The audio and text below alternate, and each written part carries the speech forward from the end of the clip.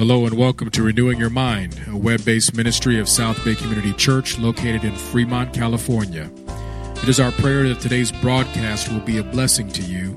Let us prepare our hearts to hear the word of the Lord.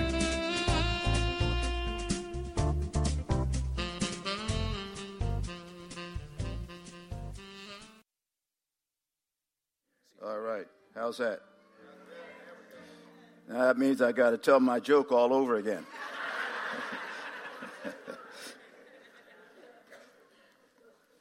600,000 men, 600,000 men, not counting wives and children, 600,000 men. Now to get that, just think of the football game today. The average stadium, they may have 50,000 people. To get to 600,000, you need almost 10 of those stadiums. 600,000 men, not counting women and children, was what Moses led out of Egypt. They're now in the desert. And every day from sunrise to sunset, Moses is counseling those people. Now think of this. You know, when we go to the grocery store and it's time to check out, what do? We look for the shortest line.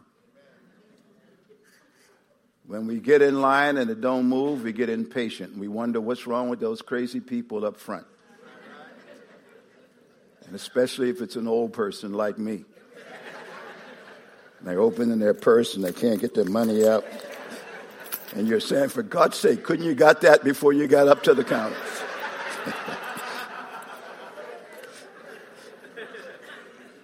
Now think of Moses standing in line. You've got people waiting in line in the desert, 600,000 people lined up, waiting to get a moment to tell Moses what their problem is.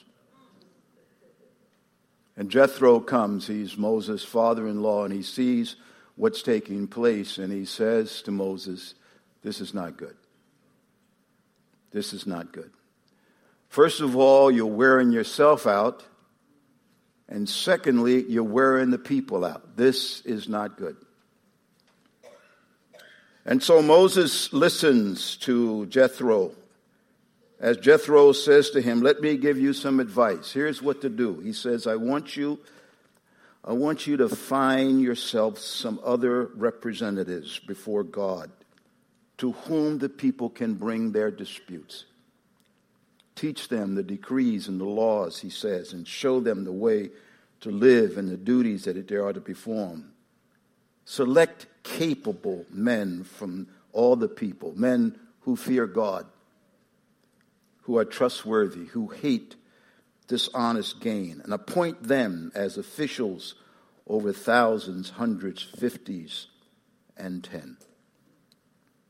In other words, what he says to Moses, don't stop what you're doing. Just share what you're doing.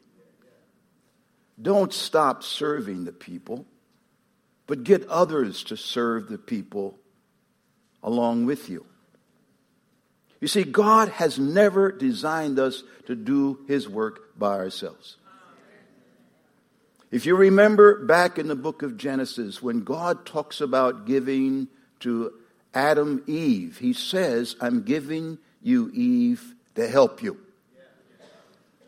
And if you recall, when Jesus begins his ministry, he does not do it alone. He goes and he finds 12 others. The Son of God chose others to help him do the work that God had called him to do. Because trying to do God's work by yourself will wear you out. The story is told of a horse who was in a pulling contest in Canada. And the winning horse in the contest pulled 9,000 pounds. The runner-up pulled 8,000 pounds, and someone got the brilliant idea of what would happen if we put the two of them together. That means they could pull 17,000 pounds. But what they found when they put the two of them together, they pulled 30,000 pounds. That's why Jesus created his church, you see. The church was created in order for God to have people working together to accomplish his purpose in the world. Christianity is not a lone ranger religion. And it certainly was true for Moses. And it's certainly true for those of us who are seeking to do God's work today. And so God created a role in the church, and he called them elders. And Paul wrote to a preacher named Titus, and he told him this. He says, "The reason I left you in Crete was so that you may straighten out what was left unfinished and appoint elders." Did you know elders are called pastors in the scriptures? Because their job is the same as a pastor. The elders of a church are shepherds, just like a pastor. They work protecting the church and leading the church, to lead others to honor and follow Christ, just like the pastor. New preachers or now preachers are also shepherds. It's true. Preachers are shepherds, but elders are also shepherds. They, just like the pastor, are called to be shepherds. Elders are not to do their work alone either, because they are given deacons. Deacons and elders together are to do what the pastor does in shepherding and caring for the flock of God's people. Now, why would God want elders and deacons to do what many of the preachers ought to do? That's what we think. Isn't this the preacher's job? It's because God understands that a preacher can preach and preach and preach and preach. And the preacher can do all kinds of ministries in the church. But hear this. If the preacher does the job alone, the church will not grow and mature. It is not possible for one person to do alone what God has set in motion, others to join in helping to make that happen. When everybody in the church pulls together around their elders and deacons, they get far more done than one man or one woman in the pulpit could ever do. And the beauty of this is that this church over the years has had some phenomenal elders. For 28 years, we have had some incredible, wonderful elders in this church. In fact, I was thinking, Wayne Calhoun was our first elder. It was a philosophy that was in this church from the day it was conceived. It was never conceived that one person would try to do the ministry all by themselves. From day one, elders were appointed and served to help make the church happen. And this whole shepherding idea was to filtrate throughout the church so that we all together were caring for people together. Elders, deacons, pastors, serving the people that God had brought to us. That's a fabulous little scripture I'd like to end my section with. Have I got 2 minutes?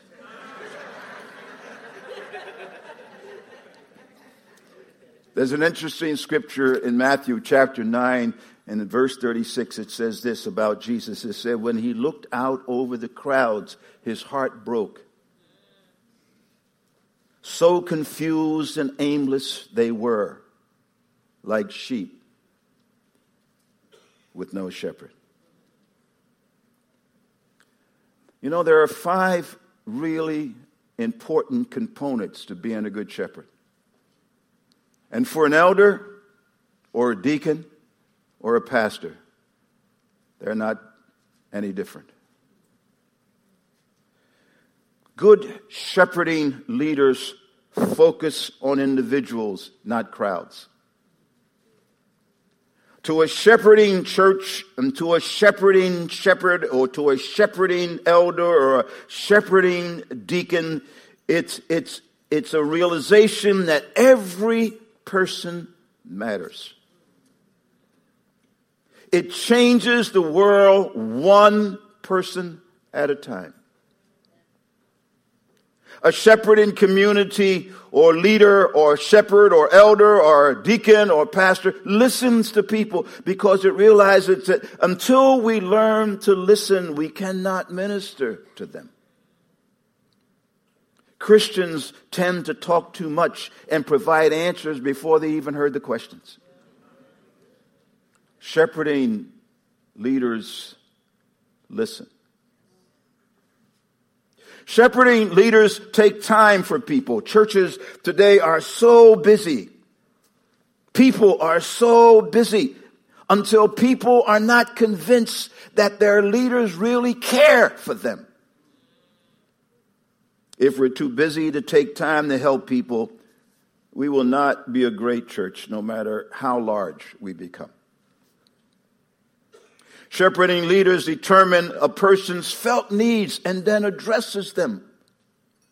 Sometimes we're so quick to give spiritual answers when the question might, or the answer simply might be a piece of bread. People are lonely and hurting and ill-equipped to deal with a world that's changing faster than they can adjust to. A shepherding church, a shepherding elder, a shepherding deacon talks about or gives guidance to people who lack wisdom to be able to deal with the changes and impact of the world in which they live in today. And then they empathize with people, hurt with them, share their sorrow with them, feel their pain with them, touch them. A shepherding church or a shepherding leader craves or knows people by name by listening to their heartbeat and knowing how much they need to be shepherded. What a privilege God has given to us at South Bay. We have a history of good elders. We have good elders today. And God is still calling people to be elders and deacons for the years to come. And so today, we set them apart for that which God has called them to do.